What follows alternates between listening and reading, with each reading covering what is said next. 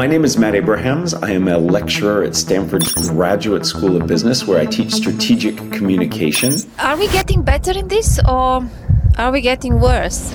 We are also, I think, struggling a bit to figure out how to do it in a world that is constantly bombarding us with information. It can be very challenging to make our message heard above all of the other messages out there. Whenever you communicate, you need to think about your audience. Whenever we communicate, we should have a goal. And there are 3 steps: information, emotion, and action. What do I want my audience to know? How do I want them to feel? And what do I want them to do?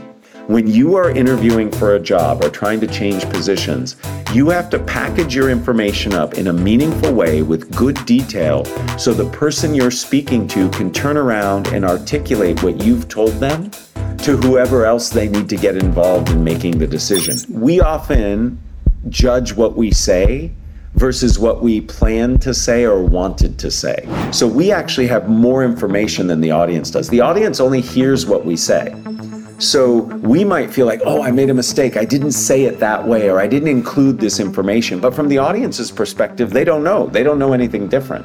So to highlight the mistake actually makes it a bigger deal than it is. Many people feel like you're either born with it or you're not. You're either a great communicator or you're not. And I am here to tell you that everybody can get better at their communication. So first of all, I'm so excited that you're here, Matt, and I'm looking forward for this discussion. And I will note down everything you're saying in a long list of advice and tips. First things first, there was something about you that will set the scene for all the listeners or people that watch our podcast. Well, I'm somebody who's passionate about communication. I have always been passionate about communication. I can trace it back to when I was a young boy, really interested in how people communicated. In fact, when I was about 8 years old, my mother decided to have a garage sale where we take stuff from our house and we put it in our front yard and invite people to come by and buy it. And where I grew up, this happened all the time. And my mother made it very clear that she wanted my brother and me to misspell the word garage. And if you put a B in the middle of garage, you get the word garbage. So while all of our neighbors were having a garage sale, we were having a garbage sale. And it turns out we did better than anybody else that weekend. And my mother's convinced it's because we misspelled the name. I think it's because people thought we were stupid and they'd get better deals. But it is from that early age that I began to see how language and communication can influence people. And that's really what got me interested over the years, is just really observing and noticing the importance of communication, how confident communication made a big difference at work and in school. And that's what I've dedicated my career to studying. Great. And when you look at your career, you transitioned from being director at a software company, and then you transitioned to academia and to coaching. How did you do these transitions? Why? And what helped you to do these changes? Yeah, so when I came out of graduate school, I had some student loans and I needed some money to pay them back. And I was curious to see how what I had studied in graduate school played out in the work world. So I worked in high tech for a little over a decade. I started as a corporate trainer, teaching people how to use technology. I ended up running training organizations and learning and development organizations. So everything I've always done has been around teaching. It became very clear to me in those roles that communication really made a difference in people's lives and careers. Some of the best and brightest people who had wonderful ideas for the company, were really passionate about what they did, could not communicate their ideas as effectively as those who were less effective sometimes.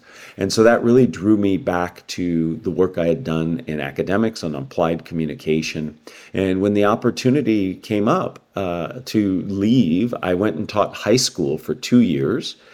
From there, I slowly graduated. I taught at a community college and then at Stanford and now at Stanford's Graduate School of Business. So I've seen the education world, at least here in the United States, all the way from high school through grad school. And I love teaching and I love helping equip people with the communication skills that they need. And so it was really my passion for communication and my love of teaching that led me to make the switch and has kept me motivated for all these years.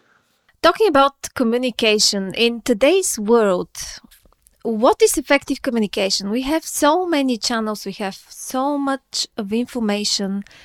It's a lot of noise. So what is effective communication, according to you? So effective communication is simply getting your point across in the way that you want and making sure that others can receive it in a clear way. So communication to me is all about making sure that your information, your thoughts, your feelings, your beliefs are communicated clearly so that somebody else can understand them. You know, the definition of communication boils down to the root of commonality. It means to make common. So communication has built into it this notion of collaboration and connection. And that to me is what makes for effective communication. And are we getting better in this or are we getting worse? What do you think? That is a really hard question to answer.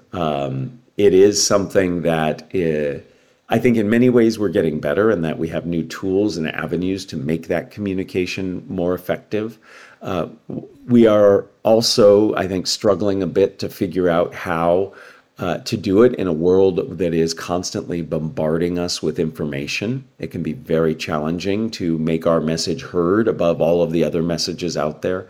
So, you know, net, I'm not sure that we're doing any better, nor am I sure we're doing it more poorly. I think we have lots of opportunities to improve the way we communicate with the technology we have, with the global understanding of the importance of communication. I think if the pandemic taught us anything, it taught us that communication is really, really important. So it's hard for me to answer that question. I think the answer is there are things that have improved and there are things that have gotten worse. Well, that's a very good balanced answer. I'll take it. When we talk about speaking in front of people, public speaking, let's call it.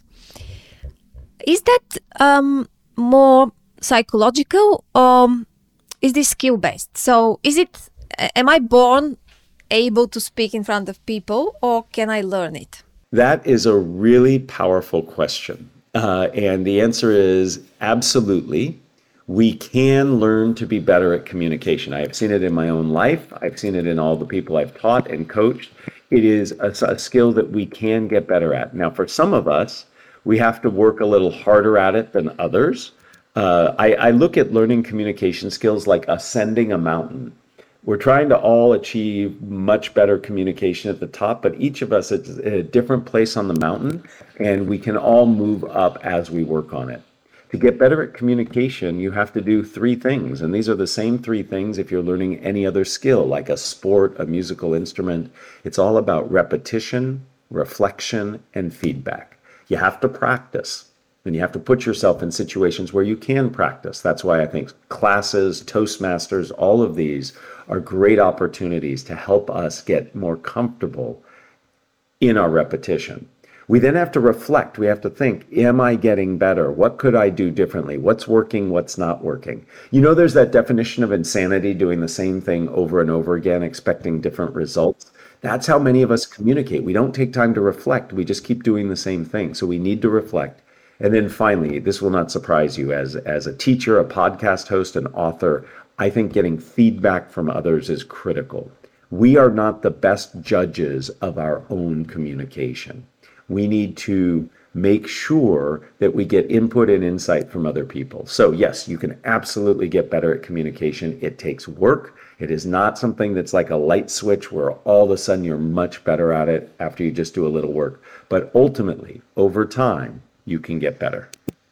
All right. So speaking about feedback, and positive feedback is very easy to take. You feel happy and you think you're the best in the world ever. But negative and criticism, that's very, very tough to take. Mm-hmm. So how do we build resilience and how do we get accustomed to the negative comments and fend them off? Well, so I think I would rephrase what's behind your question.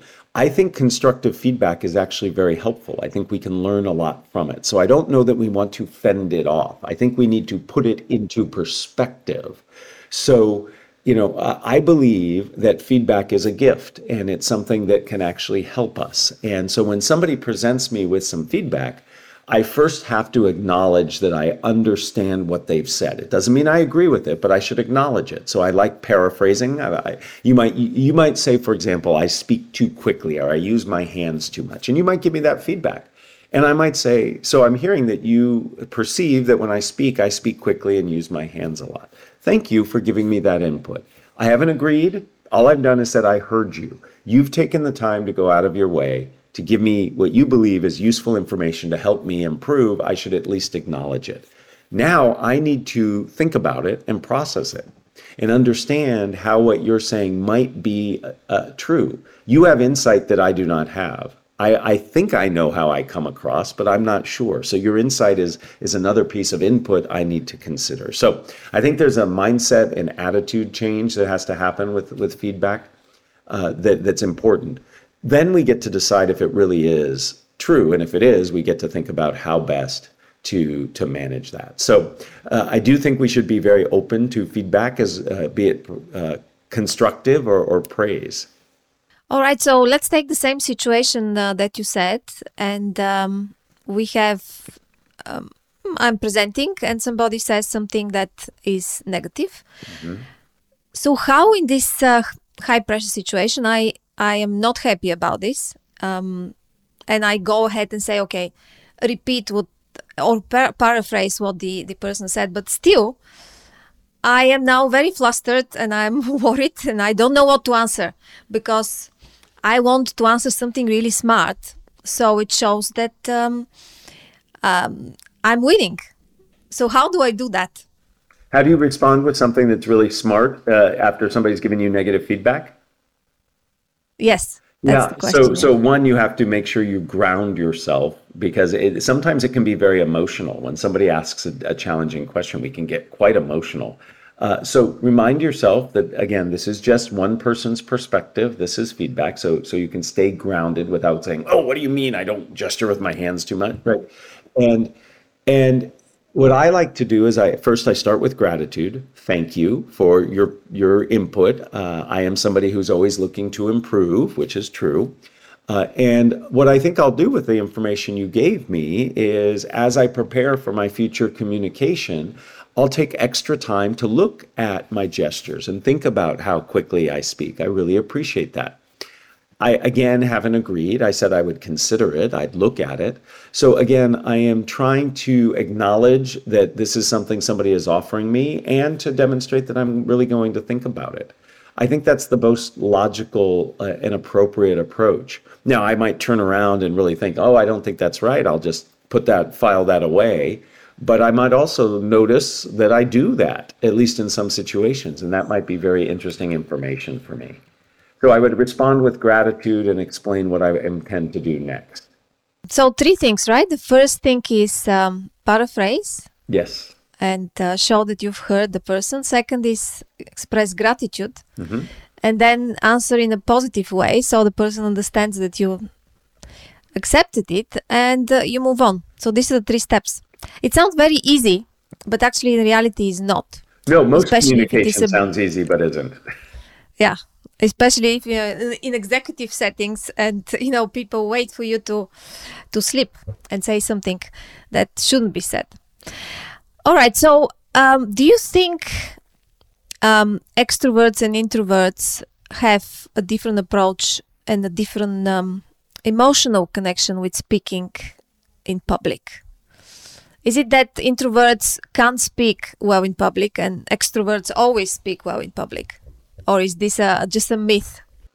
I do believe it's a myth. So extroversion and introversion, while related in some ways to comfort and confidence in speaking in public, they are not directly tied to it. Introverts can be incredibly insightful and articulate when they communicate. Extroverts can be blathering and incoherent. So it's not a given that if you're extroverted, you'll be good at speaking in front of others, nor if you're an introvert, will you be bad at speaking. It has to do with comfort, and it has to do with quality of thought before and during speaking. Introverts have a tendency to be very reflective and really connecting of ideas. Extroverts tend to talk before they think or assert their opinions very quickly, and both are needed to be successful in any endeavor. If you have a group of people who are all just always moving forward and talking over each other, that's not really very productive. Similarly, if you have a group of people who are all reflecting and just trying to connect ideas, you might not get things moving forward fast enough. So a good, effective organization blends different roles and different characteristics. So I work with lots of people who self-identify as introverts, and they are amazingly valuable and important in organizations. So I don't think it's always that way. I think sometimes introverts can have a hard time in some communication situations, like in the midst of a meeting, getting their point of view out because they're thinking, and then they might have missed the opportunity to bring up that point. And there are things you can do. So I coach introverts to find ways to wedge their comments into a meeting. You've mentioned paraphrasing. Paraphrasing is a great way. So if the conversation's going, I finally figure out what I want to say. I just highlight something somebody else has said and attach my point of view to it. So I might say, cost. Oh, cost is really important. In fact, I've been thinking about how much we paid for that last thing. So all of a sudden, I get myself into the conversation through paraphrasing and add my comments. So there is a difference between being introverted and being anxious and nervous about communication. And those two are distinct. There are extroverts who are highly anxious, and there are introverts who are very confident. You gave a tip for introverts of how they should, when they finally know what they're going to say, they kind of paraphrase and after that say their thought. But what about, give me one tip for extroverts. So extroverts, I think, need to listen and paraphrase. So paraphrasing works on both sides of the equation. So before I assert my point of view into a conversation, I should paraphrase what I heard others say. That slows me down, it connects ideas together, and it gives opportunities for others who are listening to me to correct or adjust what I've said. So introverts need to find a way to insert into conversation, which can be done through paraphrasing, asking questions, stating emotions. There are lots of things they can do. And extroverts need to slow down and connect what they're saying to others. And that's where paraphrasing can help them do that. Okay, another concept of storytelling. Storytelling is very powerful because people connect with stories instead of numbers and other financial and other KPIs. But how do you think of a story to connect with a boring financial report? I mean, how do you think about it? What are the tips? How can people who haven't done this before, they haven't been good in telling stories, how they can start? What are the first several things they should do? So first, whenever you communicate, you need to think about your audience. So if I'm communicating boring financial data or exciting strategy, I need to think about the needs of my audience. What will resonate most with them? What do they know? What motivates them? All of those are things I think about in advance. And once I have those in mind, I have to think about my goal. Whenever we communicate, we should have a goal. And there are 3 steps: information, emotion, and action. What do I want my audience to know? How do I want them to feel? And what do I want them to do? Once I know my audience and have my goal, I then begin thinking about what are the best ways to communicate that information. Sometimes telling a story, using data, using testimonials are excellent ways to support the information you're getting across. Creating a story around data can be very useful. So let's imagine I'm reporting financial results that talk about how we've increased our spend in a certain area, and in fact, it's had a benefit several months later on the quality of the product we're releasing. I could say that, I can show numbers that support that, but I could tell a story. I could say, remember 3 months ago, the number of complaints we were hearing from company X We heard 30 complaints from them in a 3-month period. Since the investment we put in, we now see less. So, for example, just the other day, we only had 2 concerns or complaints about the very same product. And in fact, one of our clients wrote us and said, the quality of the product makes it so much easier to work now. I've just told a whole story around those numbers that emphasize and support the notion of the spend that we did. So again, you have to start by thinking about what's relevant and important to your audience, what motivates them, what knowledge do they have, and then have a goal. And based on that goal, you then craft support for the ideas that you're trying to make, and stories are one type of that support. Fascinating. Yeah, so it was so quick. You already thought of a story and weaved it in a presentation. Excellent. Well, I've done this for a while. Yeah, I've done this for a while. My next question is about each of us trying to put our point forward, and how do we make it in all this noise? There's so many people, everybody is shouting from different, shouting metaphorically said. How do we make sure that we communicate our point properly and people would be interested and they would want to hear us? What do we have to do? What is the approach? So again, it comes back to relevance and your understanding of the audience. If you want them to really hear your point, be motivated by your point, you really have to know what resonates with them. You then have to package up your information in a structure, a logical connection of ideas that articulates clearly your information. So I can give you lots of reasons that you should do something, but if your experience of those reasons is random and not useful, then it can be very daunting and not very focused for you. So I actually have to think about what's important for you, how can I connect to those points of relevance, and then package the information up in a way that's very meaningful. Let me give you an example of a package.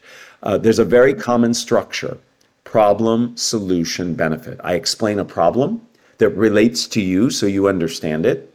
I then provide a solution that remedies that problem, and then I explain how you benefit. So let's imagine you are a support representative, a customer services person in an organization, and I want you to adopt my new technology.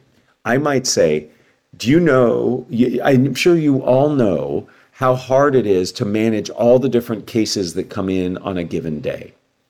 I have a tool that allows you to prioritize automatically using artificial intelligence to help you determine which of these are the most important and to find any links among them. In doing so, it makes your life easier by ordering them and giving you insight into how you could solve multiple cases at once. I made something there motivational for you, something that's relevant, something that's important, much more likely that you'll pay attention to it than if I just said, I have a tool that does this, that, this, that, this, that. That doesn't help. Features and functions is not the way to help get people inspired. Connecting it to them and making it relevant through story makes a big, big difference. Okay, so that's the same like when you create products that solve real issues. People want to buy them. The same with talking. You have to address some issue that the people have, and if you are solving it, yeah, that's it. All right, let's talk about your book. About your book. Why did you write it? What was the inspiration behind it? I wrote the book primarily because many people struggle with in-the-moment speaking. When you think about it, most of our communication is spontaneous. It's not planned. It's not the presentation. It's not the pitch or the meeting that you've planned out. It happens in the moment. Somebody asks a question. Somebody asks for feedback. You have to introduce somebody on the spot. These are all challenges that we face, and there really is no formal education around that. If people get any information around how to best communicate, it's always in a planned setting. And that's why I wrote the book, to help people with that. Let's start then with several concepts that you explain in the book. And the first one I wanted to ask you about, when you're in front of people, you start getting flustered and worried, and you either talk very fast or you slow down, you forget things. How do you tackle this anxiety? What are the 3 steps I have to do to tackle the anxiety? So there are many, many things you can do to address anxiety. And first, we have to realize that Right? anxiety looms large. Anxiety is prevalent in all of our communication. Most people, like upwards of 85% of people, report being nervous when they have to speak in high stakes situations. So the first thing we have to realize is that it is normal and natural to be nervous. Many of us feel like we're the only ones who get nervous. That is not true. It is the very rare individual who does not get nervous. So what do? Well, we have to manage both symptoms and sources. Symptoms are what we physiologically experience, and sources are the things that initiate. I'm curious, what happens to you physically when you get nervous? I turn red and I sweat, I perspire. What happens for you? In the first 2 minutes of when I get on the stage, I, s- I can't take a normal breath. I'm just breathless. And and then sometimes, the end of my sentences become very weak, and I do an upward kind of trajectory. And but that's in the first 2 minutes. And if you ask me what do I do to overtake, I have no clue. I don't know. I just after that things become okay. But that's what happens. So I guess that overtaking this is taking deep breaths, but that requires thinking. So I have to think. I'm in front of the people and I feel this and I start thinking, oh, now I have to take deep breaths, and I forget to do that. So Right. So breathing issues are a huge challenge for many people in speaking. What happens is we breathe shallow, so we start speaking very quickly, or we get quiet at the end of our sentences. There are a lot of things that happen that impact our breath. So the best thing to do is to take a deep, slow belly breath. Like if you've ever done yoga or Tai Chi, taking that deep, slow breath, and make sure the exhalation is twice as long as the inhale. It is in the exhale that all of the good things happen. So deep breathing is a great way to start managing anxiety. Another way to manage anxiety is to remind yourself that it's not about you, it's about your audience. So to put your focus on what the value you're bringing to your audience. Instead of shining that spotlight on you, shine it on them. When we remind ourselves that the reason we are speaking in front of people is we have value to bring, there's something of value that we have to give to our audience, it really helps. It can really help. So I encourage everybody who's nervous about speaking to take deep breaths, to see themselves being valuable to their audience. And when it comes to sources, the sources are the things that initiate and exacerbate anxiety. A great thing to do is to get present oriented, be in the moment. What often makes us nervous is we're afraid of a potential failure in the future. They don't understand me. I don't achieve my goal. So if our fear is coming from the future, we have to get present oriented. And there are lots of ways to do that. You can do something physical, walk around the building, shake out your body. You can listen to a song or a playlist. There are lots of things you can do to get present oriented. So you asked for 3, deep breathing, remind yourself you're in service of your audience, and then finally, do something to get present oriented. If you do those 3 things, you'll be better off. going to your book, and I have here something that you're saying that we have to structure our spontaneity, and that doesn't sound right to me, because to be spontaneous, there is no structure to it. That's why it is spontaneous. So what do you mean with structuring our spontaneity? Right. So it does sound counterintuitive, doesn't it? So we can prepare to be spontaneous. Just like an athlete practices drills and situations so that when they're in the game, they can respond in an agile, spontaneous way, we can do the same. Structure is simply a logical connection of ideas. Think of it as a recipe. And if you want to cook a good meal, you might use a recipe. So having that recipe known to you, to practice it, to be familiar with it, it allows you to cook more efficiently. So there are many different types of structures that we can practice. I shared one already. What, so what, now what? There are many others. Comparison, contrast, conclusion, for example. Past, present, future. These are all structures or ways of packaging information. And the more you practice them, the easier it becomes. For my students, my Stanford MBA students, when I teach them this point that you've just asked about, I will stop and I will say, give me a topic. And they'll create some random topic, one I do not know. I will take 15 seconds at the most and then give them a 5-minute presentation on that topic. And many of them think, wow, that's magic. How did you do that? It was nothing difficult. Why? I had a recipe. All I had to do was think about which are the specific ingredients I want to put into it. So if you ask me to sell some product, I know I'm going to sell it problem, solution, benefit. I have to think about how do I articulate the problem. And once I do that, the rest becomes easy. So it's not a challenge. It's not a problem at all. You just leverage structure. Okay, well, I have to try this. I'm definitely going to read your book in details. I haven't yet finished it. Okay, well, thank you for having it in the first place. No problem. It's very topical and it's really interesting. Let me ask you a question connected with change and career change. And how do people who are changing careers and they want to present themselves in the best possible light in front of investor or in front of a hiring manager, how to structure the perfect pitch? What do we have to do? That's the $1 million question. Yes. So right? Again, it comes down to what you know about your audience and what you know about the role that you're trying to apply for. So you have to think about what's important to the company. What do they need? And you do that by doing a reconnaissance, reflection, and feedback. You have to actually look into the company. What's important for them? What are the things that you can do to help make sure that you're targeting their needs? So you have to start there.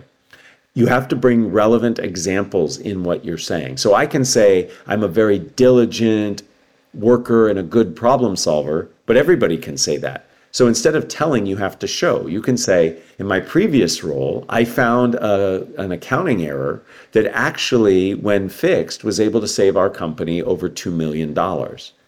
That's showing that you're dedicated and you're a good problem solver rather than just speaking it. So again, it starts with your audience, and then you have to think of good examples that are memorable. When you are interviewing for a job or trying to change positions, you have to package your information up in a meaningful way with good detail so the person you're speaking to can turn around and articulate what you've told them to whoever else they need to get involved in making the decision. Most often, we do not interview with the one person who makes the decision. There's a whole team, and you need to equip those team members with what they need to say to represent you to get you the goal you're trying to achieve. Right. So you have to do a lot of research and you have to know your details so you can impress people. There is no escaping this. That's correct. The other question is on if you make a mistake, if you forget. So I make a mistake during presentation, I forget, people start laughing.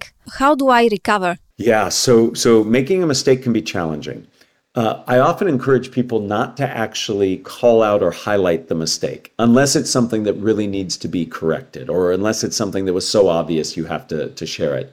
You know, we often judge what we say versus what we plan to say or wanted to say. So we actually have more information than the audience does. The audience only hears what we say. So we might feel like, oh, I made a mistake. I didn't say it that way, or I didn't include this information. But from the audience's perspective, they don't know. They don't know anything different. So to highlight the mistake actually makes it a bigger deal than it is. Now, there are some mistakes that are clearly mistakes. I call somebody the wrong name. My demonstration doesn't work, or it doesn't do what I said it was going to do. In those cases, you need to have a recovery plan. And the recovery plan might be just saying, I'm sorry, the product didn't perform the way I was expecting. I'm going to look into that, and I look forward to coming back to you, showing you the demonstration as I had intended. So remaining calm, acknowledging what everybody saw or heard, and then explaining what you will do next with it. Saying, oh, I made a mistake. I can't believe this product didn't work. This sucks, right? I mean, that's not the right approach. Just stay calm, call out what just happened, and then explain how you're going to remedy it. If you do all of those things, I think you'll be in a much better place. These are great tips. Thank you so much. Yeah. We're towards the end of the podcast. It was a fascinating discussion, very interesting. My last question would be, if there is one message you want people to take and walk away after this podcast and after reading your book, what is it? What is that one message we should remember? So I think it is absolutely critical that everybody understands that communication is important and that you can get better at it, be it planned or spontaneous. Many people feel like you're either born with it or you're not. You're either a great communicator or you're not. And I am here to tell you that everybody can get better at their communication. And I'd love people to take away from all of my work not only that they can get better at it, but it is in their best interest to do so, and that they can do so by seeking help from others. That's the key takeaway I'd like people to have. Thank you. This was really great and great ending. Oh, well, thank you very much, Matt. All the best with the book. Thank you. I appreciate the opportunity to speak with you. This has been a true pleasure. Thank you. This is all for today. Thank you for being with me till the end. And before you go, I have a huge favor to ask. Would you please subscribe or leave a message and send us any comments and recommendations? The more we hear from you, the better this podcast will be. Thank you for now and see you in the next episode.